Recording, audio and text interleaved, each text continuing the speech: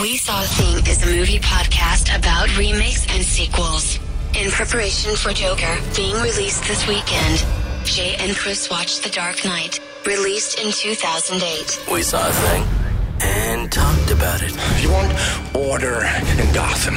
Batman must take off his mask and turn himself in. Oh, and every day he doesn't, people will die, starting tonight. I'm a man of my word. The following conversation has been edited for brevity. I gotta tell you, Chris, there are things I don't love about this movie. It's a good movie. It's a great movie. There are parts of the third act that drive me crazy, and I don't know if it's Nolan. I don't care if it's Nolan. I don't love the Joker's third act almost at all, but it's still a great movie. I'm having a really hard time wrestling how I feel about this. Yeah, I can tell. And this is a movie that you and I in our personal lives have talked about a lot. This movie came out just a couple of years before we met. The Dark Knight Rises came out just shortly after we met. For whatever reason, Chris Nolan between you and I is quite polarizing. I have a lot of forgiveness for Chris Nolan flaws where you don't. But also, The Dark Knight is one of my favorite movies ever. Chris Nolan has done a couple of my favorite movies ever, so I cannot wait for you to lose your mind about some of this stuff, because I'm just going to sing its praises, and that's going to be super boring. Look, okay, let's get it out of the way. The Joker will never be Heath Ledger's Joker. He'll never, I don't care how good Joaquin Phoenix is in this role, he'll never be Heath Ledger good. I don't say that because he's dead either. This is 100% the amount of time and care he put in to the character. As much as Joaquin puts into it, there are ticks, he is a chameleon in this role. This is one of the best performances I have seen in modern cinema, period. So it's hard to move past that, right? And DC's already tried with Jared Leto and Suicide Squad, and that was awful, objectively. I don't understand why they want to take another kick at this can, especially in a standalone movie that seems to be about an origin story for the Joker, because if we can just get back to Heath Ledger's Joker for a second, I think that's part of the reason that he ends up being as ominous and creepy as he is because every time he tells his origin story, it's different. And you realize very quickly that none of it matters. His backstory is not the thing that makes him interesting or effective in this world. He is so unsettling. I can easily see myself having nightmares of Heath Ledger's Joker just laughing. So I'm going to say it might be one of the best performances in the history of cinema. But with that said, there's a lot of clutter around this movie. Dive deep, man. Do it up. Okay, I will dive deep because I just watched it. Yeah. Listen, I know I'm going to piss a lot of people off saying this, but there are a lot of things that have to go right for the Joker to do these things. And they're not without amazement, like the bullet in the wall and matching all that up and the cell phone in the thing. I believe that the Joker probably had, 6 outs from prison. Whichever one worked for him, fine. It worked. I have no problem with that. But setting this all up like he's some sort of genius is crazy to then give us, I'm just a guy, I'm just a dog chasing a car. Well, are you a criminal genius or are you the dog chasing the car? I think he's very sane in this role. I think he really wants people to think he's not, but he really is very smart. I constantly come back to the fact that every time he opens his mouth and speaks, it's some sort of misdirect. I don't feel like him saying I'm just a dog chasing cars. I don't think that that's the part of that sequence to hang your hat on. I think that's the sequence that really shows his commitment to chaos. And it's the moment where he gives Harvey the gun. He is living in this moment where he may die. There's a 50-50 chance. And that's part of the performance where he seems to get really invested in that moment as a character. And I think that shows that while he may not be a genius with plans, he's certainly invested in just being insane. So let's move away from the Joker because I think you're right about all of that. So let's get down to Batman. Sure. Yeah, let's talk about Batman. I don't think this is the strongest Christian Bale has been as Batman. I will wholeheartedly say that Batman Begins, to me, is a more complete rounded picture than this film. I agree. There is a incredible moment for Batman, but it happens at the end of the film, and he doesn't even really do anything. Commissioner Gordon gives him the Dark Knight title, and that will forever give me chills. But I hate that he's chasing after this girl. I think it's beneath him. I think it's ridiculous, and it drives me up the wall that he's like, I will hang it up for you. Are you crazy? You will not do that. I really wonder if you would have felt differently about that if there hadn't been the acting change to bring in Maggie Gyllenhaal. It's possible. I think I would have bought into that relationship a little more if it had still been Katie Holmes. Not that, I mean, Maggie Gyllenhaal's a massive upgrade as far as acting ability, but she was a downgrade as far as chemistry with Bruce Wayne. Well, because we didn't have it initially, right? Like, we didn't see that Rachel playing off and smiling at Bruce. So when we get this Maggie Gyllenhaal, at first you're kind of like, who is she? Oh, she's Rachel? She does a very different take on Rachel. She's a much more confident and outspoken version of Rachel. Katie Holmes' Rachel was a little more reserved, seemed maybe a little more innocent. It was definitely a smaller role in that perspective, but Maggie Gyllenhaal brought some bombast that Katie Holmes just couldn't. And so, yeah, there's a huge disconnect for me for that character. Absolutely. I don't think you're wrong at all. The other thing is his relationship with Lucius Fox. How does he put going after the Joker over losing Lucius Fox? It's almost a spit in his face in that third act. I understand you really got to get him and you really got to find him and this machine is really going to do it. But this is Lucius, man. He has kept your secret. There's an amazing scene where he's like, oh, okay, so sorry. So you think your boss is a guy who goes and pummels criminals and your idea is to extort him? I love that scene. I love that scene too. He is always in his corner and it almost feels like, I don't need you. Bruce, you do. You absolutely do. And it bugs me. That sequence always bugs me too. I think I had a little bit more forgiveness for it on this watch because I was paying more attention to the way Lucius seemed to appreciate the fact that Bruce had thought about, well, if you type your name in, that's the thing that kills this thing. And so I think that he was like trying to make amends for the fact that he's, yeah, we're crossing a line here, man. And I know we are, and I'm putting you in a really uncomfortable position, but you're the one who's keeping me from crossing this line consistently. You're the voice of reason in this whole thing. Yes. I also think there's too much story to jam in. I'm not saying that I'm dumb. You're not. You're not a dumb person. But you are giving us a lot to digest in a short period of time, asking us to accept that all of this is going to happen. From the boat to Harvey flipping, Harvey's kidnapping the kid, to the Joker getting dogs for some reason and burning a bunch of money in front of a bunch of people. You are asking us for a lot of rope at this moment, which is fine. But I think it dilutes your story in a way that like a tidal wave of information hit us. And your palate cleanser is I'm going to screw over Lucius to go find this guy so that I can hang him upside down and then give me the most awkward shot in the history of any movie I've ever seen when the Joker is upside down and they rotate that camera. And look, film Twitter, I hear you. I know you love this shot. I hate when they do this. And I don't know why. Batman and Joker in that scene are still on equal footing, but for some reason you flip him and I just hate it. And it takes me right out of the movie. I don't know why. I mean, there's got to be somebody with me who's like, why that choice?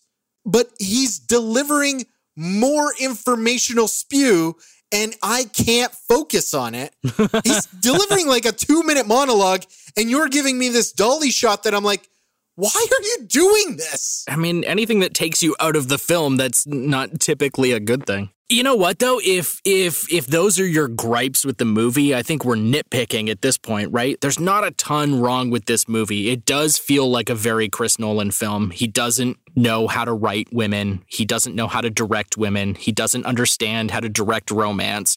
This is something we've learned from his career. That is true. There's a reason none of the Selena Kyle stuff works in Dark Knight Rises. I also kind of feel like he doesn't understand directing people very well at all. Like he has an end goal, but directing people is not necessarily in that end goal, because it's been a joke for years, Batman's voice. But if I was the director on that set, I would have said, Christian, what you doing? It's jarring. He seems to be a director who really likes to just trust that his actors are going to give him a good performance. And if we look at his film history, that's been generally true, right? Where he gets pretty good performances out of his actors. There's always a bigger story going on around the character development. The movies are never really about the character development, even when they are, right? Inception is about character development, but it gets lost in the larger conceptual nature of that storytelling. And I think it gets lost in here too, because something you and I have talked about constantly over the years is that The Dark Knight isn't a Batman movie. It's not a Joker movie. This movie is about Harvey Dent. Yes. And it gets lost in the larger structure of the film. Heath Ledger's brilliance in this role really steals away from what I think the core story is about the destruction and then the rebuilding of Harvey Dent, which kind of sucks because the Harvey Dent story is amazing. It's so well told. It's so subtle. And the whole thing just works from start to finish. And every time I rewatch this movie, I love that storyline more. And the rest of it is just window dressing to get us to Harvey Dent's destruction. And I love it for that. Yeah, I mean, Aaron Eckhart has not been in a lot of things since The Dark Knight that has been anywhere near as impressive. I mean, I'm looking at you, I, Frankenstein. The thing is, he's a great actor. He is. And, you know, he gets, I think, maybe one of the best lines in the movie, which is, you die the hero or live it long enough to become the villain. Basically what he's talking about himself, but he's also, like, he would not have known, but he's also talking about Batman in that moment to Batman. The foreshadowing in that moment is amazing. Fantastic. Oh, man. I just keep coming back to that sequence in the police station where Joker is sitting there being interviewed by Gordon and Batman's standing there the whole time. It just gets violent and vicious, and there's a primal nature to that whole sequence that would have been really hard to capture on film. And it's disturbing from Batman's perspective, and it's disturbing from the Joker's perspective. And again, I feel like the brilliance of those sequences, it just takes your eye off the ball. Having it be Harvey Dent's story and then having, as great as Aaron Eckhart is in it, he's just not quite at the same level of everything else that's going on around him. It's hard to blame sections of this movie for being too good when other sections of the movie are great, but not as good. You're getting too excited to say, like, it's hard to downgrade a great scene because other scenes are even greater. Look, there are some scenes in this movie that are not great, man. Just say that. No, for sure. I just mean that, like, the scene between Joker and Harvey in the hospital isn't quite as brilliant. Yes. And that needed to be the brilliant scene. You know what the interesting thing about the Joker is he's always trying to teach everybody something about your base humanity and how you're not an awesome person. Yeah. Like the boat thing. The boat is a great scene. The boat is a scene you would almost see in a Superman movie about hope. Right. And obviously the Joker's very angry because he thought someone was going to blow up. Right. But it's a great scene. The other amazing scene is the intro. It is maybe the best introduction to a villain ever. Yes. Because you find out that this guy, one, has somehow managed to put this job together but keep his anonymity. And then his total lack of regard of sharing the thieves' bounty and killing all the people. And then when you get the reveal of only makes you stranger, it's unsettling. He is always unsettling. I don't think there's a scene where I'm watching him where I'm okay with him ever. It's interesting because we watched It a couple of months ago, and that villain is supernatural and is supposed to, I think, have the same kind of like really creepy tics and unsettling nature as Heath's Joker, and it never hits that same level. No. It feels so forced. In It takes me out of those moments, whereas in Dark Knight, it draws me further into those moments. And I think that that's always a testament to the acting. And it's not to say that Bill Skarsgård did a bad job. He didn't. He was fine. And God, like, we're doing the same thing that everyone does when they talk about this movie. We just constantly keep coming back to Heath's performance. Because it's the thing that you remember. And it's distractingly brilliant. But then let's talk about something good, because I feel like I just ragged on a bunch. The practical effects. There is a scene where a truck does a flip, but not like flip like roll, flip like right over itself. And I always am blown away that they did that on a Chicago street. Like, yeah, they flipped a truck. This movie looks amazing, in part because some of it was shot with IMAX cameras, and that always seems to enhance clarity, especially in our 4K age. That's true. I own this movie on Blu-ray, and I also own it on iTunes. And the iTunes version is quote-unquote 4K. But the thing that the iTunes version doesn't do that the Blu-ray does do is the aspect ratio changes when they film with IMAX cameras. And I always find I miss that when I rewatch this movie. I always go to the iTunes movie because it's easy and I just press play and it's there. And then I always regret doing that. I always wish that I'd watch the Blu-ray version instead. And so did you watch the Blu-ray version? No, I'm going to after we record this, though. Okay. But I remember when this movie came out in theaters, and I was living in a small town that didn't have an IMAX theater, and I saw it in this, like, super old, very rundown theater. It was the only theater in the town, and it was so oppressive. I felt pinned in by the tone of the movie, and it made it more effective. And then I flew to Vancouver, and I saw it in an IMAX theater with my dad, who hadn't seen it yet. And it lost something to me when it wasn't in that more confined space. It didn't feel as oppressive. I didn't get drawn into it quite the same way. It was too clean looking in IMAX. That's actually like a really interesting observation. I remember being really, really unsettled by the Joker. I remember writing a review about it and saying the Joker has the potential to give people nightmares. I mean, okay, let's talk about somebody else. Like Michael Caine is pretty great in this movie. He's always good. Everything that worked about Batman Begins still works. All of it still works. The casting's great. The acting's great. The dialogue is chunky at times, but, you know, that's a Chris Nolan tradition at this point. There is something that I always forgive Nolan for that I typically don't forgive anyone else for, and it's exposition as dialogue. And it's just because some of his stuff is so high concept sometimes that I feel like he can't really get around it sometimes. That's fair. You know, without great actors, it feels clunky sometimes. I mean, his brother writes and wrote a lot of his early stuff, and Jonathan Nolan's just a great screenplay author. He just is. There's a reason that Westworld is so brilliant on HBO, and a large part of that is Jonathan Nolan. The guy just really knows how to tell a story. And Jonathan Nolan wrote my favorite Chris Nolan movie, and also my favorite movie of all time, The Prestige. So, of all time? Yes. I don't think you've ever told me that. As you know, that is my favorite Nolan movie, and I think it's the closest thing to really understanding characters that he's written. Yeah, I think so. I think it's and I'm just very quickly going over my Nolan history, it's outside of maybe Insomnia, the closest we get to a traditional character study. Yeah, so I mean, this movie's okay, right? Yeah, sure, it's fine or whatever. Honestly, look, I have some problems with it. I know a lot of other people do not. There's just some things about it that I feel like you're really trying to cram a lot down a small tube. Having not seen it in a couple of years, it was a lot longer than I remember it being. And the interesting thing about The Dark Knight is that I don't think at any point is there really anything that's unnecessary to the story they're trying to tell. It does feel very long. There are some slow moments to it.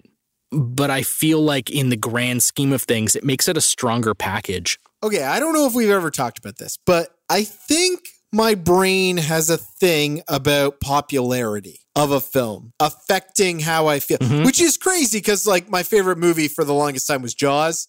You don't get much more popular than Jaws. But the fact of the matter is, like, The Dark Knight is number 4 rated best movie of all time on IMDb. I'm not doubting that it's number 4. I'm just looking at it objectively and feeling like there are probably 10 to 12 movies that have been made over the course of the entirety of filmmaking history that should or would rank higher than The Dark Knight. Right. So for me, sometimes I've said a lot of nonsense about The Dark Knight that could rile up some fanboys. I sometimes, when something gets too popular that doesn't feel like it's warranted that level of popularity, I sometimes find flaws. So I'm curious if my brain has just started to find flaws. I think that 10 years or now almost, 11 years now, does a lot to contextualize a director's art. And I think that some of the faults that maybe you're finding in The Dark Knight now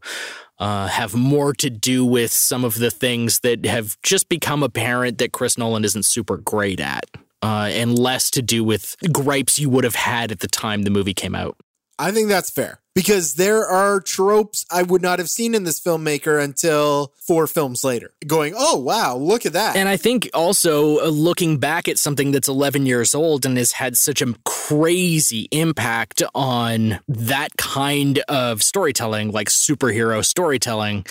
Nobody else was doing realism in superhero movies in the way that Chris Nolan was. No one was balancing, your superhero with real life things in that kind of way. And it was very revolutionary at the time. Whereas now we kind of look at it as this like, oh, well, whatever. It's just another gritty superhero movie. But that wasn't really a thing outside of Blade at the time. And Blade wasn't talking about politics and corruption in a city. Not only was it not talking about those things, it wasn't at any point realistic. Not at all, no. But it was the dark, gritty superhero storytelling at the time. Chris Nolan made some very strong choices in Batman Begins, in the same way that Downey Jr. and Favreau made very strong choices in Iron Man, because there's things that you can see that have kind of just cascaded over the last 11 years since those movies came out, even longer for Batman Begins, that wouldn't happen without those kinds of strong decisions being made at the front. That doesn't work in DC's favor with movie making for the most part, but it's really worked in Marvel's favor. I would say one of the massive differences between the Dark Knight style of filmmaking compared to Marvel and the other DC films is they built things. Yes. The Bat Pod is a real thing. That helps these movies hold up. Yeah, I mean, honest to God, when that pod breaks out of the tumbler, now that was an effect, the actual thing he rides, you're like, yeah, nope, all makes sense. Like that to me is Batman, and what he's riding on is so specifically Batman. Mm-hmm. And the fact that he doesn't have another tumbler and he's got to rely on this little bat pod makes complete sense as well. Mm-hmm. The fact that it like can actually ride and sound real. They flipped a truck, man. Like, all this stuff is not CGI. And that really holds up. Like, you look at a lot of those older Marvel movies, and the special effects start looking really dated, and it takes you out of the movie experience. Yeah. And you look back at these Chris Nolan Batman movies, and there's very little CGI in them outside of just enhancing the practical effects they were doing.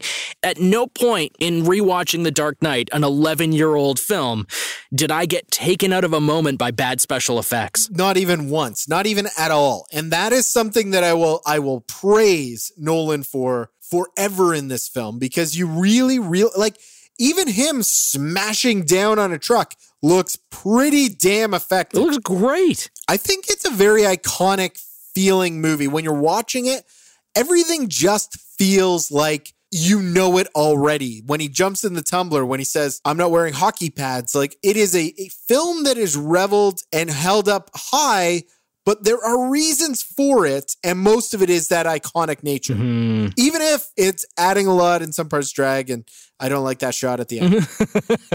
And even if we can both agree that Christian Bale needs to, whatever choice he made with the Batman voice was wrong. He had it right in Batman Begins. I don't know why he changed it. I'm curious if when Heath came on the set and he had this great character work and he was able to change things about him and Christian Bale couldn't, if he put on something different because he's like, well, I'll try something too. And then when somebody maybe said like, well, what are you doing? It's like, well, I got to compete with Heath. I wonder. There's definitely some post-production modulation to his Batman voice. It's not just performance, to my ears anyways. I don't know if that's true or not. It was still pretty bad in The Dark Knight Rises. I don't think it's as bad as this one, though. No, it was definitely a little bit toned down for Rises, that's for sure. Bane was the legibility problem in Rises. I think sometimes they think they have something better than they have when they're filming these movies. I am very glad that Marvel went in a direction that was not specifically dark, though. Me too. I think all of these characters can get their own kind of movie. Ant-Man has a comedy, and Captain America has a political thriller, and like I think they all deserve to have their own tone. Yeah. I like this tone for Batman. I hate this tone for Superman. Yeah, totally. I am glad that it happened and people got to see these kind of movies. I'm glad that we got these Batman movies. Coming off of the Tim Burton movies, which were so campy, and then moving into the Val Kilmer and the George Clooney years, which were campy in a really unlikable way.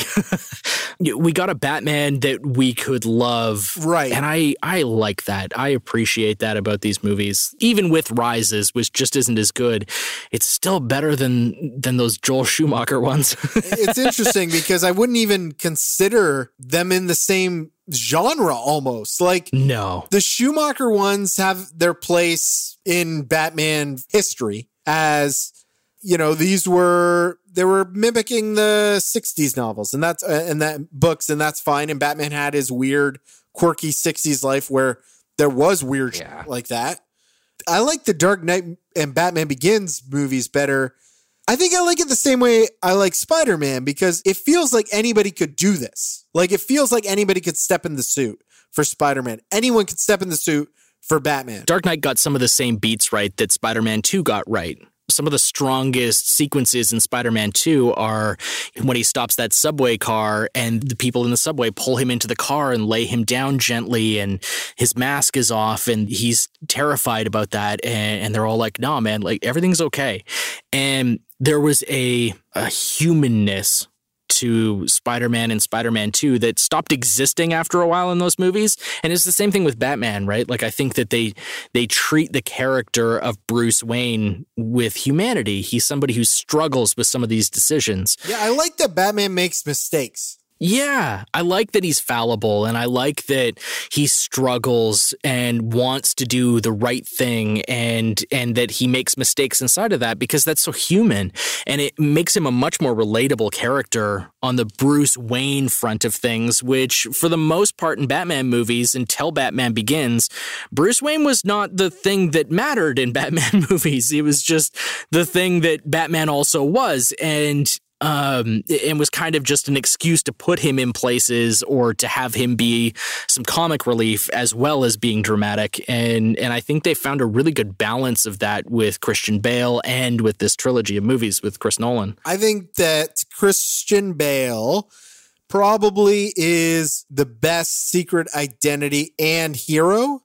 We always talk about Spider-Man and how Peter Parker was really well played by Tobey Maguire, but some of the Spider-Man stuff was like, meh. Right. Whereas, you know, Garfield Spider-Man is witty and all that stuff. Well, Tom Holland gets it pretty damn close. Yeah, he's a good Peter Parker and a good Spider-Man. Right. I would say that Christian Bale has been the best Bruce Wayne Batman combo. Easily. I think I like Ben Affleck better just as Bruce Wayne, but as Batman, I could take or leave it. He was killing people. I don't care. But the personification in The Dark Knight of the duality really works. I think it works even better in Batman Begins because I just think Batman Begins is a more It may not have the best villain. It's got a weird twist in the middle that people don't always love. It really feels like the theme is fear, and the thing you fear can either control you, control other people, or you can face that fear. Like, it's got a theme and it runs that theme all the way through the film, where The Dark Knight feels more like, can hope fail? And it takes a roundabout way to get to that end. For sure. And I think The Dark Knight is a good thematic follow-up to Batman Begins, because Batman Begins is all about building hope in a place where there isn't any. And then the easy thematic follow-up to that, and the one that makes the most sense when it's grounded in reality, is, well, darkness would fight that. And the way that darkness would fight back would be to escalate to a crazy degree. Darkness can't fight light without just being darker. And I think that's why Joker becomes such an effective villain for the follow-up, is because his darkness is so rooted in chaos and so rooted in unpredictability. It really does give Batman a completely different challenge to face, because it's not your typical villain path, right? Like, he really is fighting something that is his equal in that, crazy theatrical sense. Yeah, I mean, and they really illustrate that well when Alfred is talking about the jewel thief who just burned the forest down because some people just want to see the world burn. They, and the Joker is that personified, although he's more calculated than I think people give him credit for, especially in this film. Like, he's got a plan. He steals all that money from the mob for a reason, and then he burns it all for a reason. Like, I mean, I do love that scene where they're like, you think you can take money from us? And it's like, yeah. The rewatch gave me pause, because there are some direct comparisons we can make between Joker's arc in The Dark Knight and Loki's arc in the first Avengers movie. There's a very similar path to how things react, getting caught on purpose in order to create extra chaos within the fighting force against him. And there's definitely some parallels you can draw between these two bad guys. And I wonder if Loki would have been as effective in that movie without Dark Knight Joker to kind of draw off of. Yeah, I mean, that's an interesting comparison I never would have even thought to make. Well, now I'm going to think about that for like the rest of the day. That was a very wise and smart thing to say, sir. I don't know about that, but that was sort of my takeaway from the viewing today was, wow, Loki, there's a lot of parallels there. Even just in the scripting, but also a little bit in the performance. I mean, clearly Loki is less unhinged. Well, because we know more about him. If we knew more about Joker, we'd understand how he works a little more, and that would be less creepy. I agree. Yeah, I think Marvel did a disservice to the character of Loki by having him kind of tiptoe this line of, is he good, is he bad? And I mean, they were smart to do it to a certain extent because he's such a compelling character, and he's still one of the best villains they've had in 11 years of storytelling outside of maybe Thanos. Would you say that Loki is the closest to Joker in the Marvel universe? Like, is there another villain that would sort of fill the Joker shoes on the Marvel side?